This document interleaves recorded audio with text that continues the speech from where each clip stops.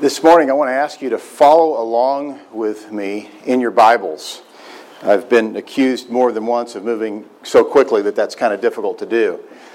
And I think you understand, though, that when we're studying through a passage, when we're studying through a book of the Bible, when we're focused particularly on one text of Scripture, what theologians in ages old have called a pericope, which is simply a section of text that's connected. There's a seeming beginning and end to that passage.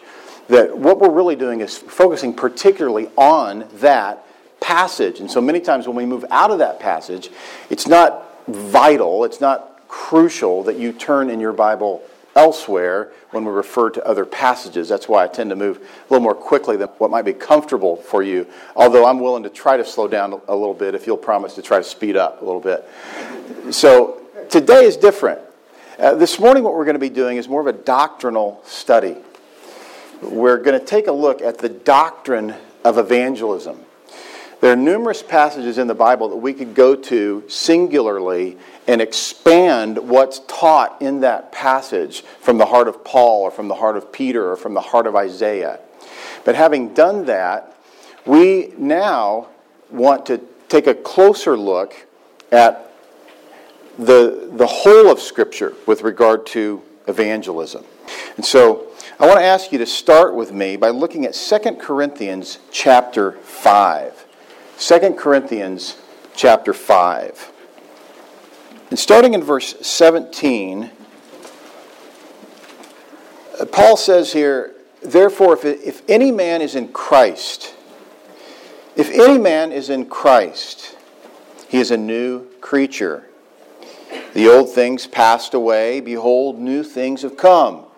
Now all these things are from God, who reconciled us to himself through Christ, and gave us the ministry of reconciliation. That's a phrase you need to hold dear. That's a phrase that you need to lean on. You need to think about when you think about your role as a Christian in a lost and dying world. The ministry to which every Christian is called is the ministry of reconciliation. I'm going to explain to you some things. I'm going to point out some things that you're not called to, that you may have been told you were called to. You're called to the ministry of reconciliation. There's a common phrase in our culture known as irreconcilable differences. And that's your problem with God, and that's my problem with God. There were, if you are in Christ, irreconcilable differences. God demands holiness.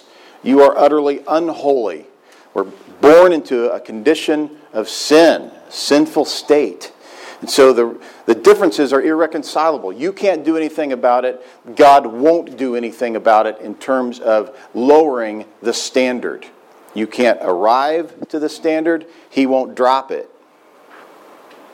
But this concept here in 2 Corinthians 5 comes on the heels of Paul having spent a great deal of time emphasizing a need for understanding and depending upon the gospel. The gospel is the source of this reconciliation. Paul goes on here in verse 19 saying, namely, that God was in Christ reconciling the world to himself, not counting their trespasses against them. And he has committed to us the word of reconciliation. Your problem, my problem, is that our trespasses are counted against us. And so in order for us to be reconciled, those trespasses must no longer be counted against us. We must have a clean account. We must have a righteous account. We must have a holy account. And because we are not holy, we are not righteous, we can't do anything to clean up the unclean account. So we need help. We need more than help. We need to be revived. We need to be resurrected from that dead condition, that sinful and depraved state. Paul goes on in verse 20 and says, therefore we are ambassadors for Christ. Okay? He's speaking here to those who are in Christ. We are ambassadors. You know what an ambassador is. He represents the embassy. He represents the nation that the embassy represents. if you are a representative of Jesus Christ, you're called to take the ministry of reconciliation to those who are outside of the Christian nation, if I can say it that way. Those who are not allowed to enter the embassy. They don't have the authorization. You have the authorization, but you not only have the authorization to enter the embassy, you are called to leave the embassy. Take that message to those who are outside. Therefore, verse 20, again, we are ambassadors for Christ, as though God were entreating through us. See that? As though God himself were pleading with those who are not in the embassy, those who are not part of the priesthood of people that belong to the Lord. God himself is pleading or exercising a call through those who are the ambassadors. He goes on. He says, we beg you on behalf of Christ, be reconciled to God. Be reconciled to God. This is our message. This is what we are to tell people. Yes, we are to plead with them. We are to be so desperately and deeply concerned about their souls that we would understand what the text of Scripture says. But to also understand what it doesn't say. To understand the ministry of reconciliation means to examine it in the Bible. And that's what we want to do. And here it is, verse 21. Speaking of God, God made him, Christ, who knew no sin. Now that separates him immediately. As you're reading through this, as anyone's reading through this, as anyone's listening to this message, this is clearly an expression of a drastic distinction between Christ and us. God made him who what? Who had no intimacy with sin. He knows about sin. He knows what sin is. That's not the point. But he has no experience with sin. God made him, the Father made the Son who knew no sin, who had not sinned, to what? What does that mean? I mean, in our vernacular, that's not grammatically acceptable. You don't make someone some other entity. This has to do with something that is of immense theological depth. It's not something you want to sweep over. It's not something you want to give a casual reading to. It's something that requires meditation. It's something that requires study. And I'd say at least start with some meditation. At least acknowledge as you read that in our language, this is a grammatical problem. It's not how we normally speak.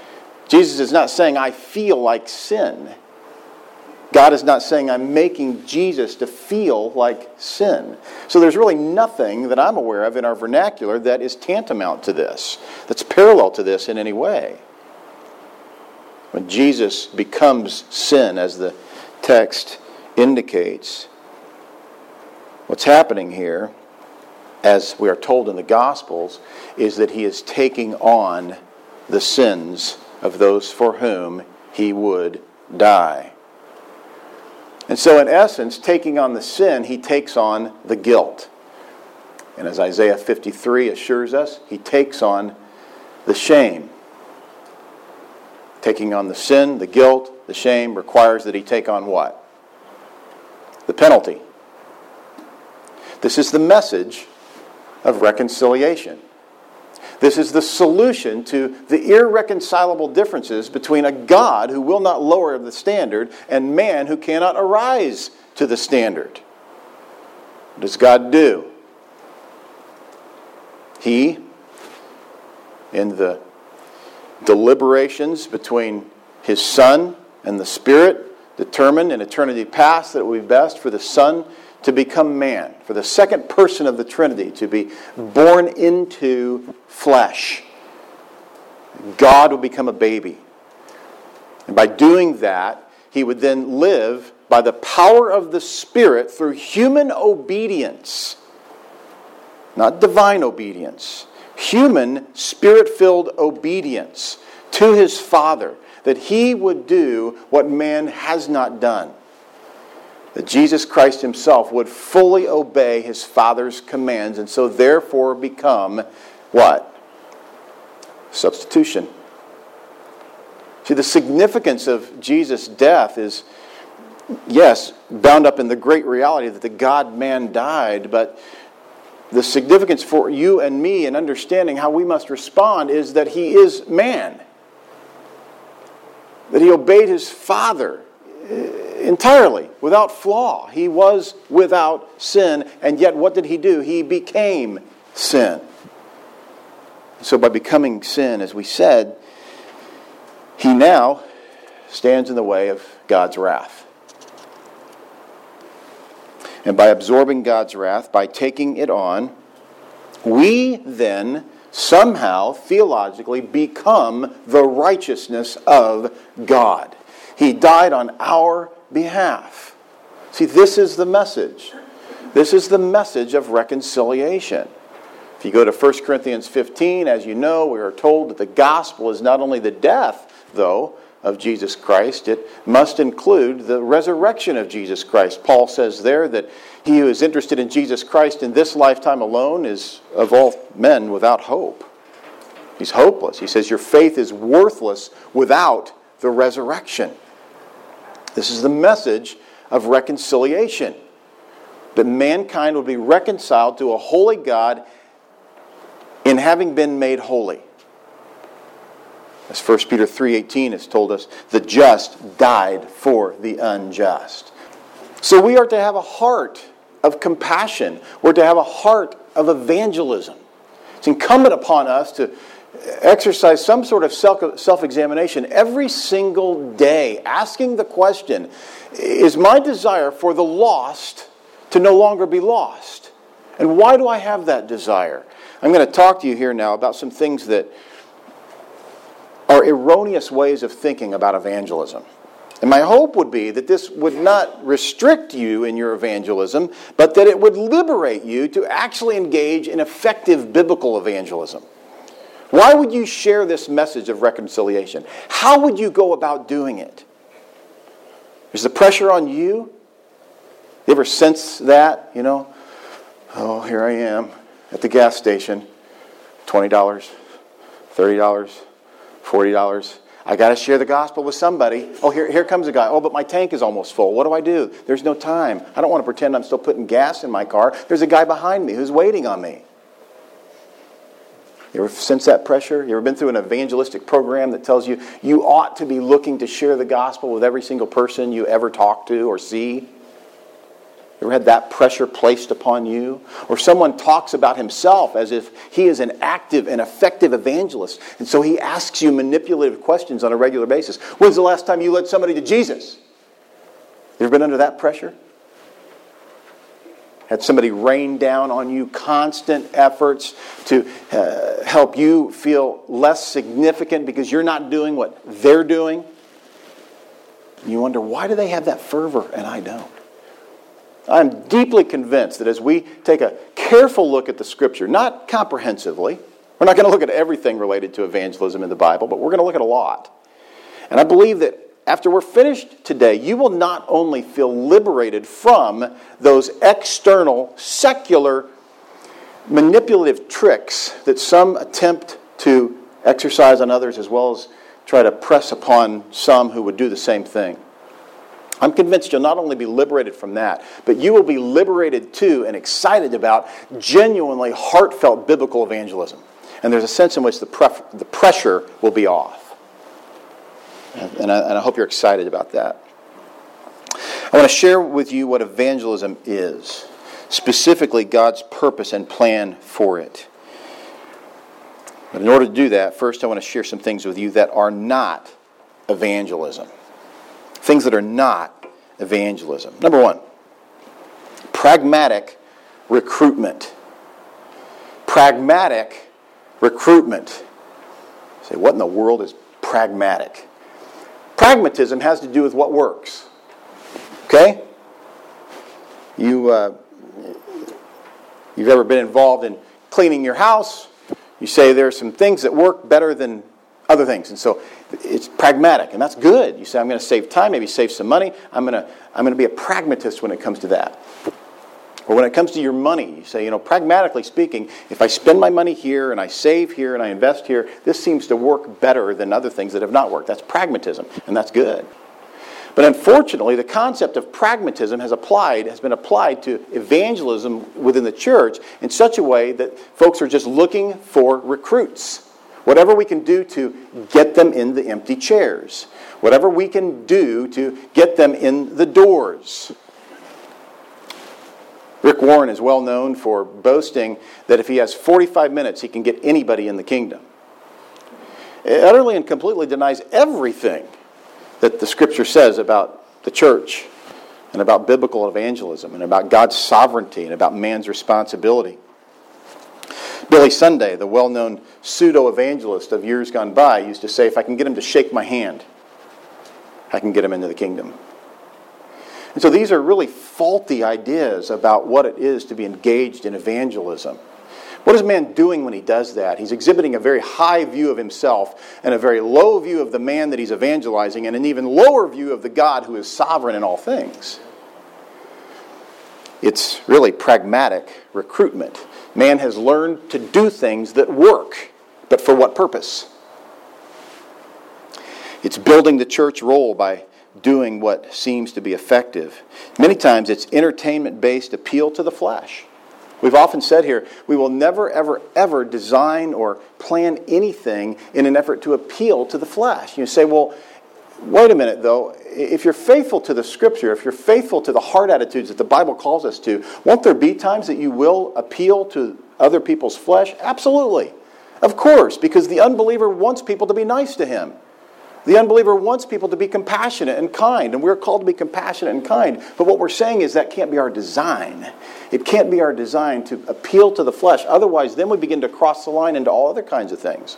Because if what we're looking for is an appropriate response or a pragmatic response, then where do we draw the line between what's right and what's wrong? I've often thought of this as Sunday morning sensationalism. You get them there on Sunday morning, and surely you can do enough to get them to, make a decision or do something that seems to connect them.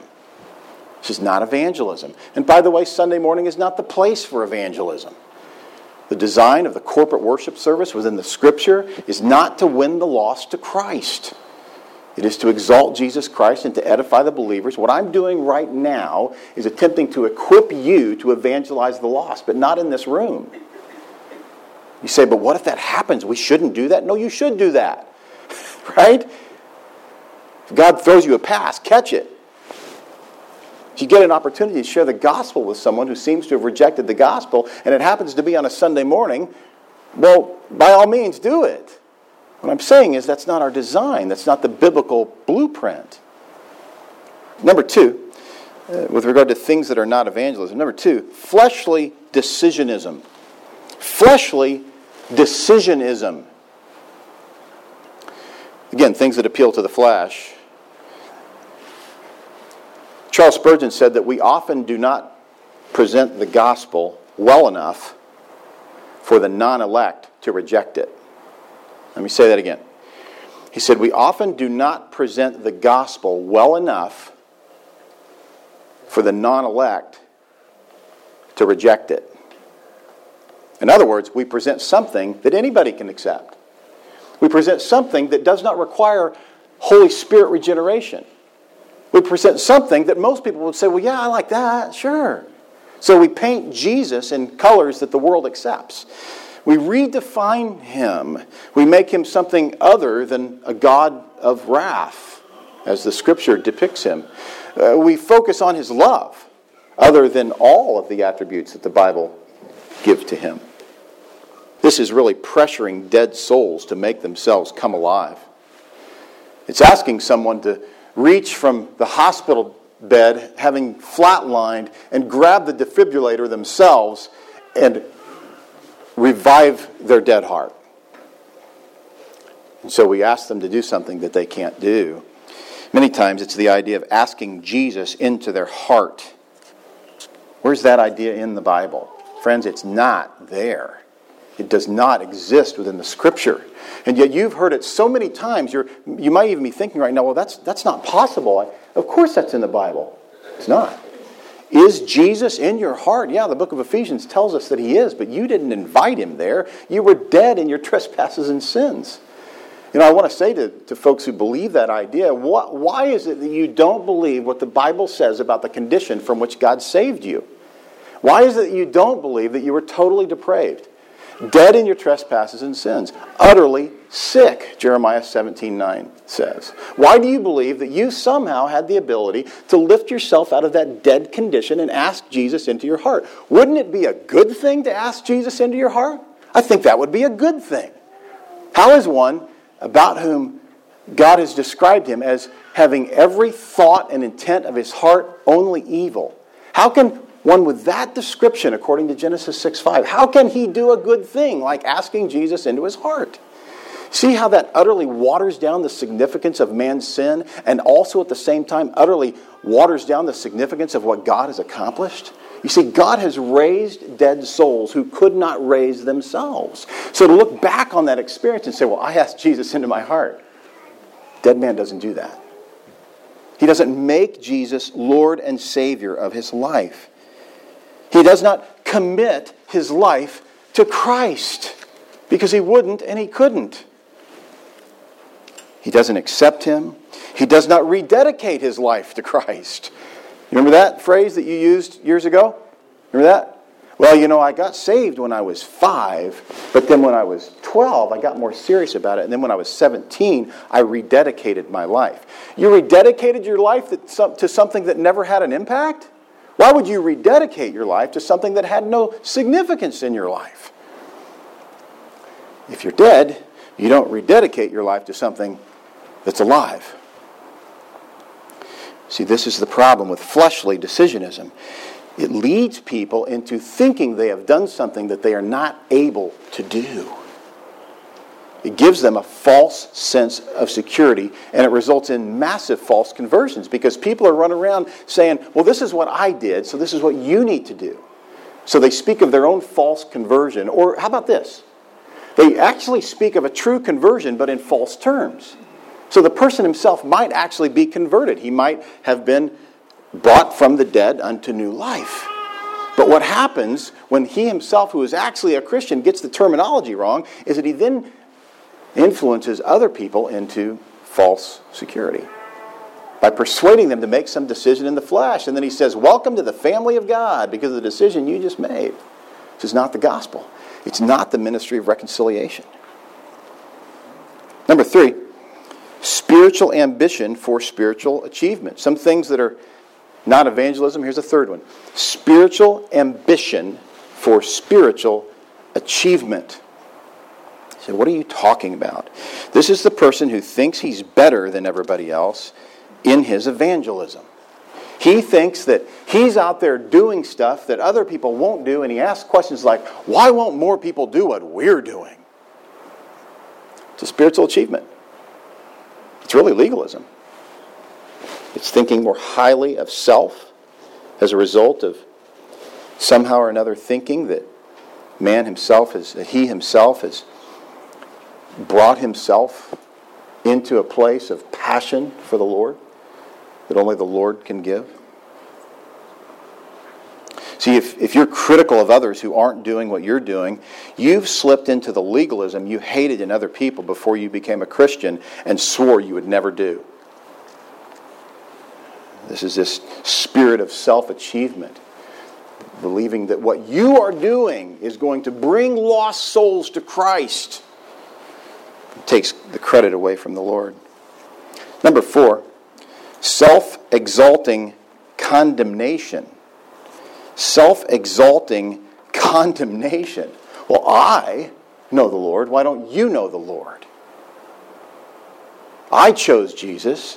Why don't you choose Jesus? Even though Jesus himself said, you didn't choose me. I chose you. It's John 15, verse 16. You did not choose me. The Lord Jesus Christ himself said that. And yet there are those who are deeply committed to this idea that your problem is you just need to choose Jesus. It's tragic, really. It's very disrespectful toward the lost, to attempt to manipulate them by condemning them. And what's your problem? Why do you keep sinning? Why don't you just stop sinning? Jesus doesn't want you to sin. Be better. Be like Christ. Number 5, verbal combat. Remember years ago I was at Walmart in the soap and shampoo section. 2 gals went for the same bottle of conditioner at the same time. And one got it and the other didn't. And then ensued the cat fight. And it was not pretty. And within 2 or 3 minutes, 2 of them had conceded. There was each person had another person with them. 2 of them had conceded that the other had won. And so they walked away saying, "Lady, you need Jesus." To which one of them responded, "We've already got him. You're the one that need him." And I was thinking, that's some great evangelism. But see, that's nothing more than verbal combat. It really, as you can imagine, that's an extreme example. But that's obviously a situation where their desire was not for someone to know Jesus. And I think many times this is the case. When verbal combat takes place, what we're doing is we're expressing the reality that we don't really love the person. We just want to win the argument. We just do whatever it takes to get them onto the donut crew. Somebody else to share the responsibility of doing the stuff in the church with me. And then I get a badge for bringing that person in, right? That's an extreme example, but it's not a whole lot different from how sometimes people treat their neighbors. Well, your problem is you need a better church.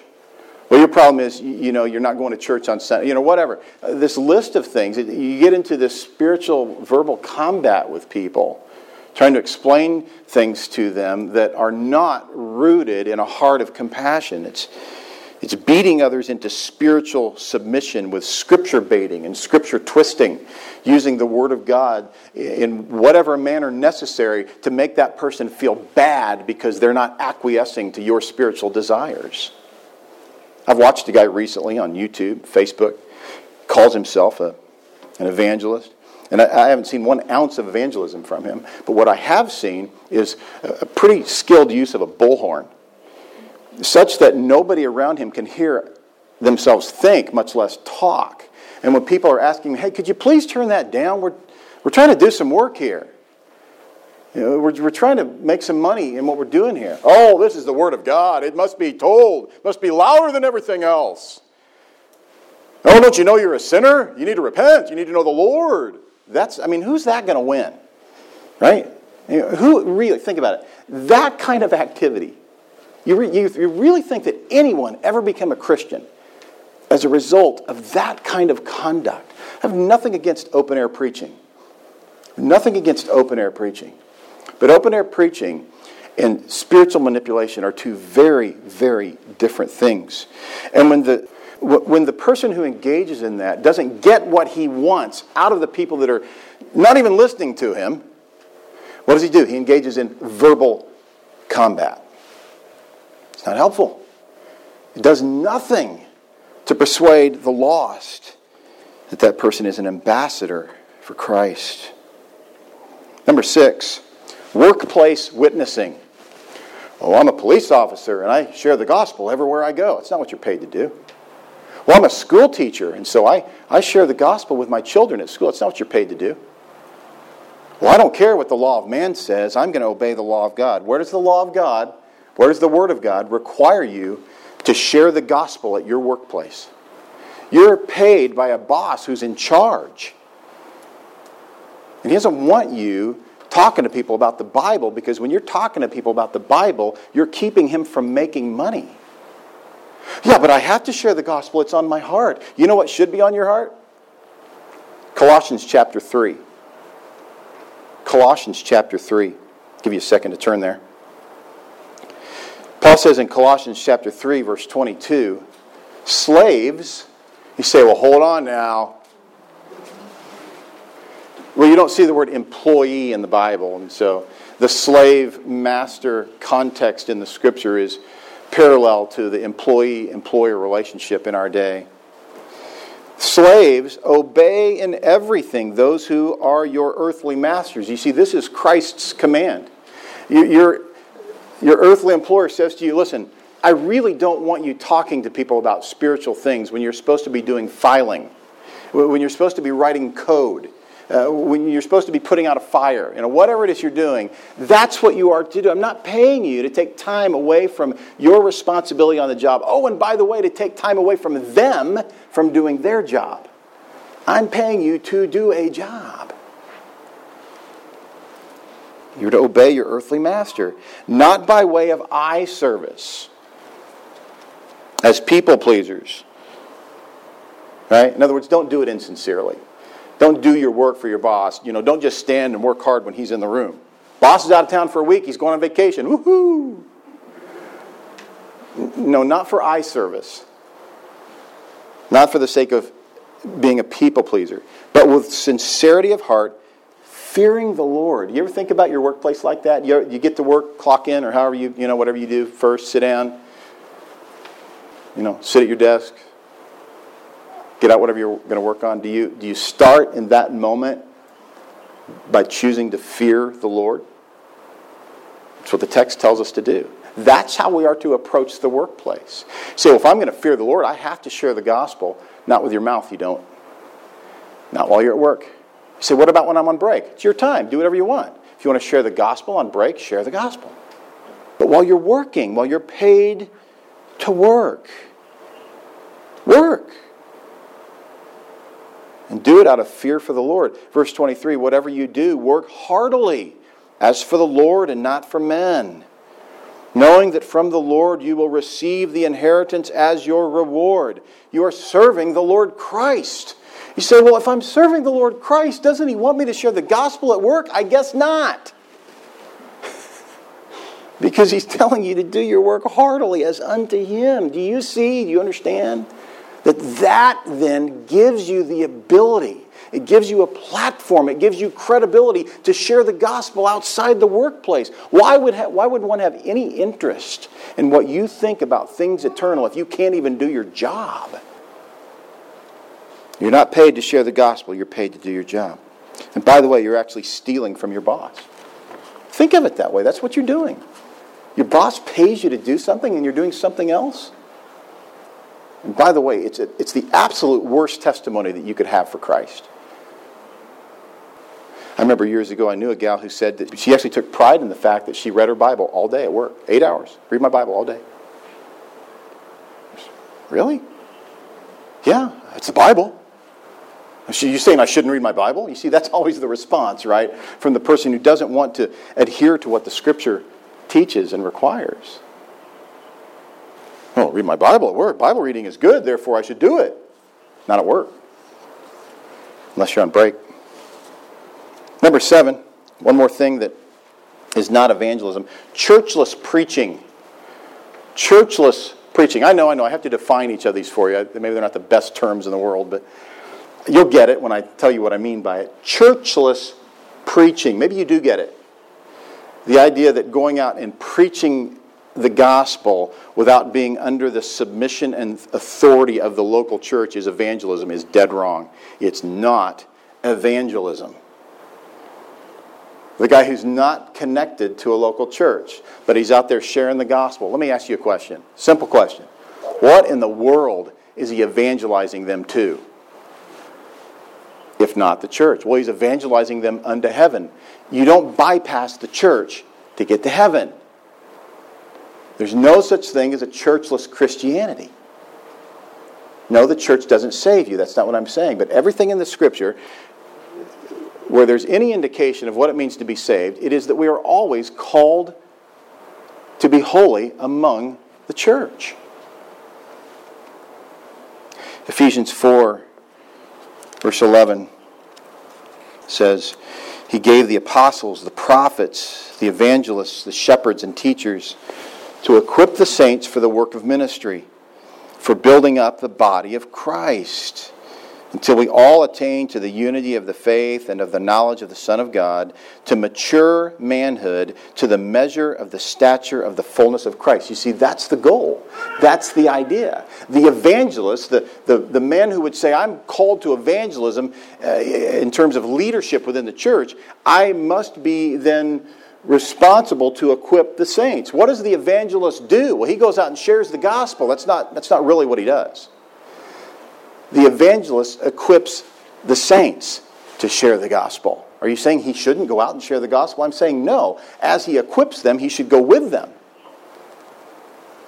But the true evangelist is not primarily the person that goes out and shares the gospel. He is primarily, fundamentally, the person who teaches others within the context of the church what evangelism is. I've often wanted to ask the question, where in the Scripture do you see anyone evangelizing others not unto the local church, or even unto someone else's local church? Well, I go out there and I share and I send them to other churches. What do you know about those other churches? Do you know whether or not those other churches are even communicating the gospel? What if someone does get saved under your evangelistic efforts and they go into a church that's committed to work salvation? Now what happens? Oh, and by the way, what about this? What if that person that you were faithfully evangelizing was rocky soil and the seed did not take root, and so they think they're in Christ, and then they go to a church devoted to works salvation? And so now they're not only convinced that they were a Christian when they weren't, based on a false conversion, but now that's being cultivated. I don't see the idea of evangelizing anyone unto another local church other than the one that you're serving in. Oftentimes, folks that are getting caught up in this realm of churchless preaching belittle the church. Same guy that I've watched these videos for recently does a little video before he does the main video in his car on his way there. And he says, hey folks, you need to pray for us as we go out. You want to know why? Because it's really easy to sit behind your comfy, cozy pulpit. That's the easy work, but we're out there doing the real work of ministry. What do you think the Lord Jesus would say about that? What do you think Paul the Apostle would say about that? What do you think Peter would say about that? When we are called to shepherd the flock of God among us. When we are called to teach the Scripture in a substantial way by studying hard under the dominion of the Holy Spirit and communicating truth in such a way that it's actually going to provide spiritual growth. Personally, I don't think of it as being comfy or cozy. I love to preach, I love to communicate the Word of God, but this is no simple task. This is not something that I wake up in the morning and say, I think I'll go to 2 Corinthians. We'll see how that works. Paul commands the teacher of God's Word to agonize. He is to labor and toil in the study and the teaching of God's Word. So the idea oftentimes from those who are out there doing truly a non-evangelistic work, but calling it an evangelistic work, is hypercritical of those who are truly doing biblical Christian ministry. Why? Because it makes him feel better about his lack of accountability to the church. He often engages in a vocal war on the public with some sort of voice-elevating device. You know, what do you do when an unbeliever scoffs at God's Word? What should you and I do? Should we scream louder, turn up the volume loud enough that the unbeliever will cover his ears because the Word of God is so important? Let the volume be so high that they can't think about the message, much less respond? No, I think actually that would prove that we are simply obnoxious and not worthy of being heard. The guy who blasts others to get his point across proves that he has been unable to do so with his life. Number 8. Track shoving. Track shoving. I knew a gal years ago who, after lunch, instead of leaving a monetary tip, would leave a track. Now imagine you being that waitress. Oh, this is great. I didn't want money so I could feed my kids. I want paper with Bible verses on it. Oh, thank you so much. I hope you come back and eat here every day, 3 times a day, because this is really all I want out of my job. I don't want money. I don't want to be paid for what I do. I want somebody to shoot Bible verses at me. Oh, wow. Now I know the meaning of life. Can you tell I'm being a little bit sarcastic? I've seen it so many times. I've seen it. And too often that person thinks they're being spiritual. Meanwhile, they're saying to that poor waitress, who in some cases is single, got kids at home, just trying to stay afloat, she's saying, avoid Christians because they're really stupid. She may as well be saying that. More often than not, the gospel tract simply salves the conscience of the person passing it out as well as the person receiving it. I didn't say always, but honestly, I think more often than not, that's what it does. It salves the conscience of the person handing it to someone while it salves the conscience of the person receiving it. Why? Well, it eliminates a need for a relationship. But the person who receives the tract, can I just tell you that you've been out there, if you've been out there passing tracts out, that a large percentage of those people who are actually taking them from you consider that to be the way to get you to leave them alone? They know that that's the key because they know that you think you've accomplished something by getting that tract in their hand. Now listen, I am not against tracts. I bought some last week, just so you know. And we're going to provide them for you. But we're going to provide them for you so that you will use them in a context where it makes sense. You're beginning to have a relationship with someone. You've got the gospel on a piece of paper. And there's some indication to you that this person might actually be interested in what you have to say. So you give that to them, and it's a low-cost way to help them understand the gospel. But you're not saying to them, here's the way. You're saying to them, here's an opportunity for you to reach something that could actually be helpful in our relationship.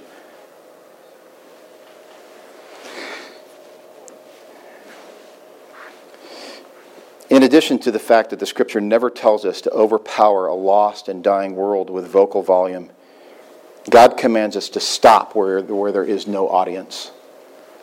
Again, I'm going to refer to this guy that I've been watching on Facebook and YouTube. He seems to be completely insensitive, but also disinterested in the reality that the people he's talking to are not listening to him. In every single video I've watched, nobody's listening.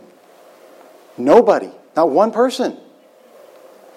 And yet I read the Facebook posts and he talks about how wonderful it is to sit and talk with people eye to eye. It's not happening. What you do see on the video is people turning around and walking. One guy actually said to him, "I don't want to talk to you. Please go away." And then what does he do? He turns and beats that person verbally into the camera, saying, "Did you see that, folks? There's a sinner. He's not repentant. He doesn't want to know the Lord Jesus. Did you see that?" How does he know that? Maybe he just didn't want to talk to the obnoxious guy with the bullhorn. I don't want to talk to the obnoxious guy with the bullhorn. And candidly, I don't want to go to market night anymore. Not because I don't like market night. Because there's a guy down there yelling at people with a bullhorn. I'm afraid of what I might say to him. So much of the misconception about evangelism is born out of a man-centered idea that defies God's commands. Listen to this from Proverbs 9. Listen closely. Turn there if you like. It's probably a good idea. Proverbs 9, verse 7.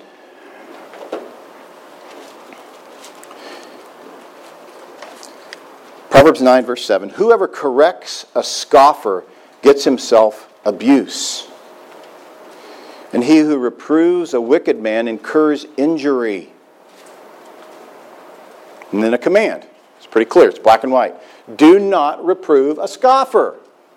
But what happens in that bullhorn context most of the time? There's an argument with the scoffer. In fact, what do you got? You got two scoffers. Do not reprove a scoffer. Or what? He'll hate you. And that's what I see happening. Those people who are insensitive to the condition of the lost soul, but also disinterested in a real relationship, a real opportunity. Another one of these guys I've seen with a bullhorn, he's marching down the street, just screaming Bible verses about repentance, which is, we want repentance, but screaming Bible verses about repentance, it's not helpful.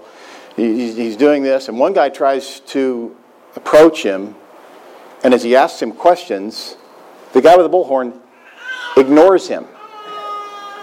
What does that tell you? He's not interested in a relationship with the guy. He's not interested in a venue with the guy. He's not interested in a platform to be able to share truth with compassion and with love. What's he interested in? He's interested in the ability to tell people, I'm an open-air preacher. And I got a big bullhorn. And I'm telling people to repent, because that's what Jeremiah did. He told people to repent. And you want to say, oh man, praise God for your heart attitude. So tell me about these people that have repented. Well, nobody repents because they don't know how to repent. Right? And how are you helping them? I'm telling them to repent. All too often, it's a sad reality. You think they're doing God's work, and they're doing nothing more than salving their own conscience, and in some cases, salving the consciences of those who refuse to listen to be screamed at with a bullhorn.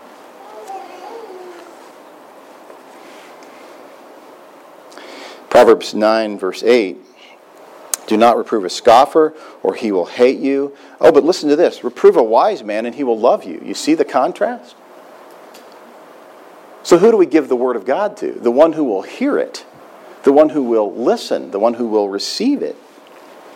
Verse 9, give instruction to a wise man, and he will be still wiser. Teach a righteous man, and he will increase in learning. You say, but wait a minute, this sounds like a guy that's already saved. That's right, but the concept holds true for the unbeliever, that if he's a scoffer, he's not going to listen to you. So what do? You share truth with the one who won't scoff. You hope that he becomes the righteous man, right?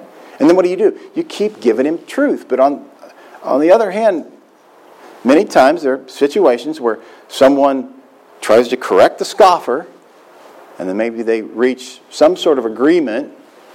The scoffer, who is still a scoffer, has made some sort of fleshly decision, and the individual keeps giving them truth, but what does he do with it? He rejects it because he can't ingest it. He's not the righteous man. So the evangelist, who would have a true effect in someone's life, a true spirit-filled effect in someone's life, ought to be looking for whether or not the person that he's attempting to evangelize, the person that he's attempting to edify and strengthen, is actually receiving the Word of God and indicating so by an increasingly righteous life. He's increasing in learning. Verse 10, the fear of the Lord is the beginning of wisdom, and the knowledge of the Holy One is insight. So yes, we do preach repentance. We do preach the holiness of God. But we don't jam it down people's throats. We don't do it in a way that's only going to offend. I heard one person say recently, the gospel itself is offensive, but you don't have to be.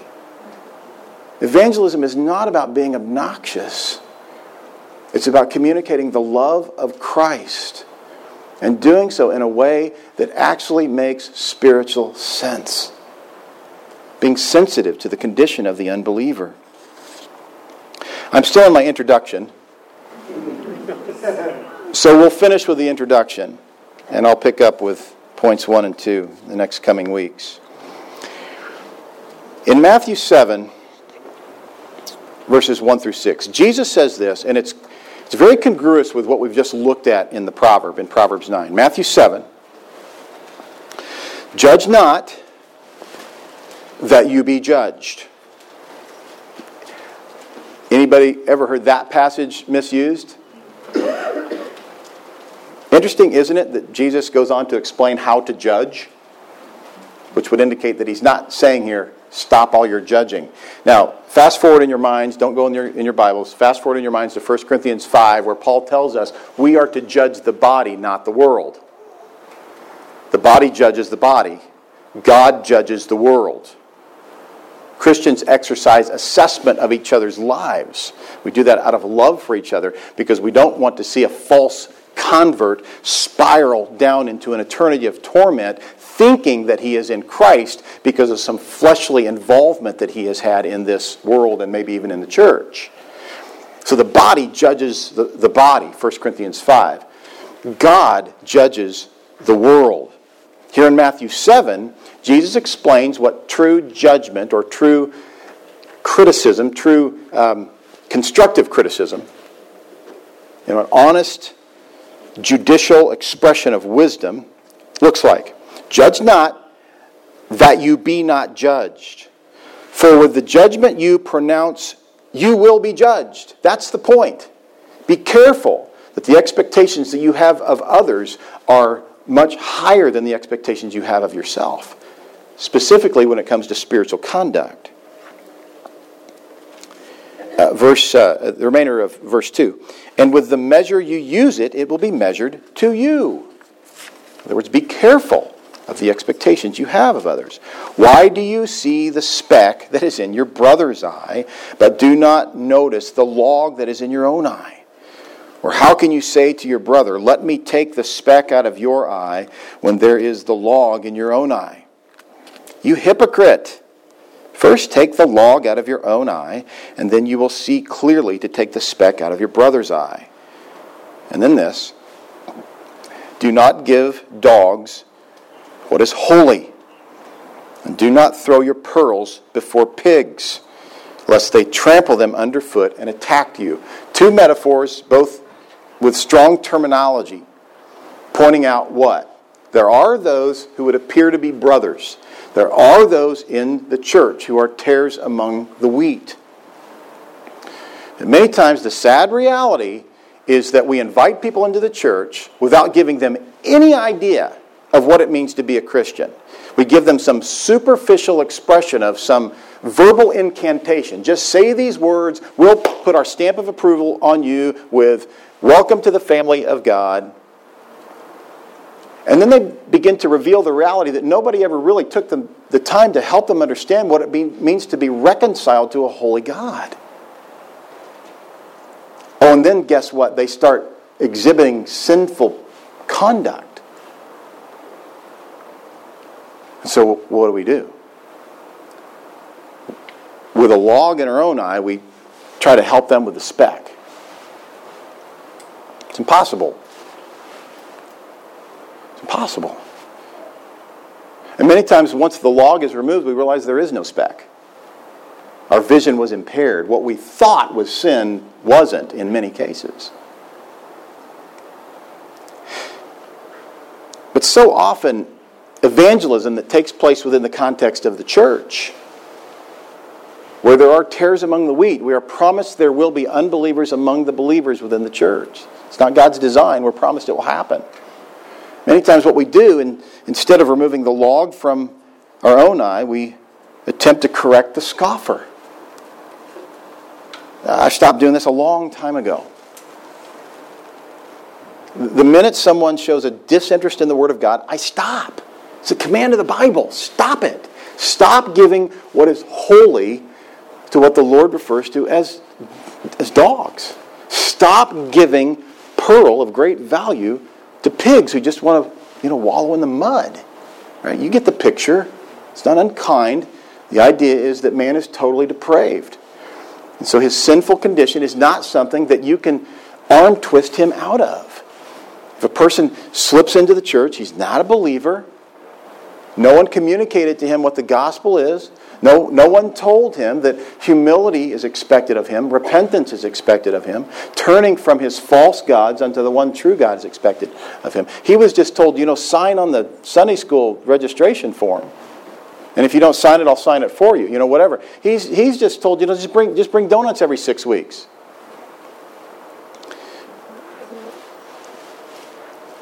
And what do we do with it? We place these ridiculous expectations on him. We continue to give to him what is holy when he can't receive it. He's got no capacity for it. Continuing in Matthew 7, verse 15, beware of false prophets. Beware of false prophets who come to you in sheep's clothing, but inwardly are ravenous wolves. Ooh. Right? See, there are those who will slip into the church with an agenda. There are those who just slip into the church because they just want a nicer place to hang out. But there are those who slip into the church with an agenda. That's why, one of the reasons why we're very, very, very committed to training men to be shepherds who would protect the flock. A man who, after a substantial period of time does not show an interest in becoming a shepherd, you got to wonder whether or not he's a wolf in sheep's clothing. In due time, the man who is maturing in Christ recognizes that the body of Christ needs protection. You say, well, what's that time frame? I don't know. But in due time, is it 2 years? I don't know. Is it 5 years? I don't know.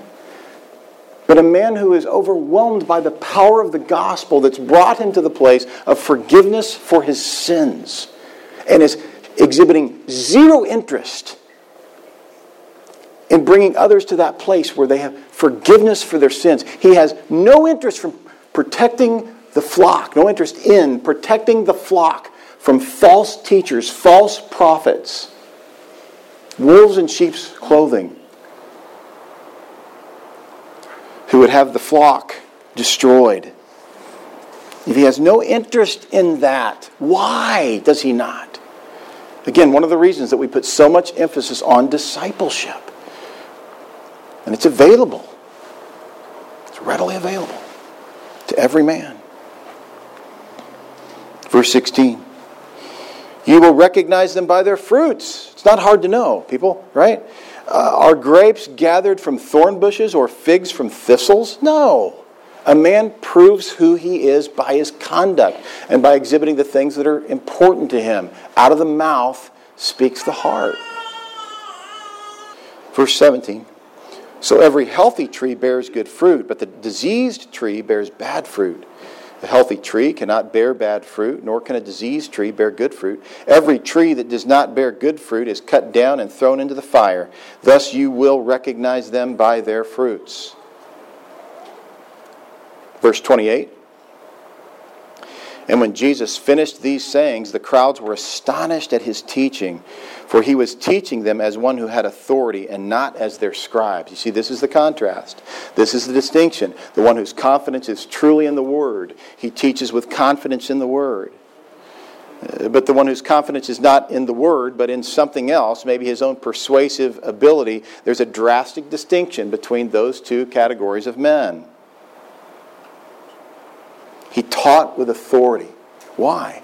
Because the word he taught is the eternal, inerrant, all-sufficient, infallible, perfect Word of God.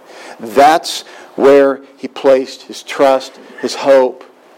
And so what he communicated was the power of God's Word with clarity and with accuracy. And it impacted people. In Titus 2:15, Paul essentially says the same characteristics should be true of Titus as a young pastor. Declare these things, exhort and rebuke with all authority. Let no one disregard you. Declare these things with all authority. Don't be too concerned about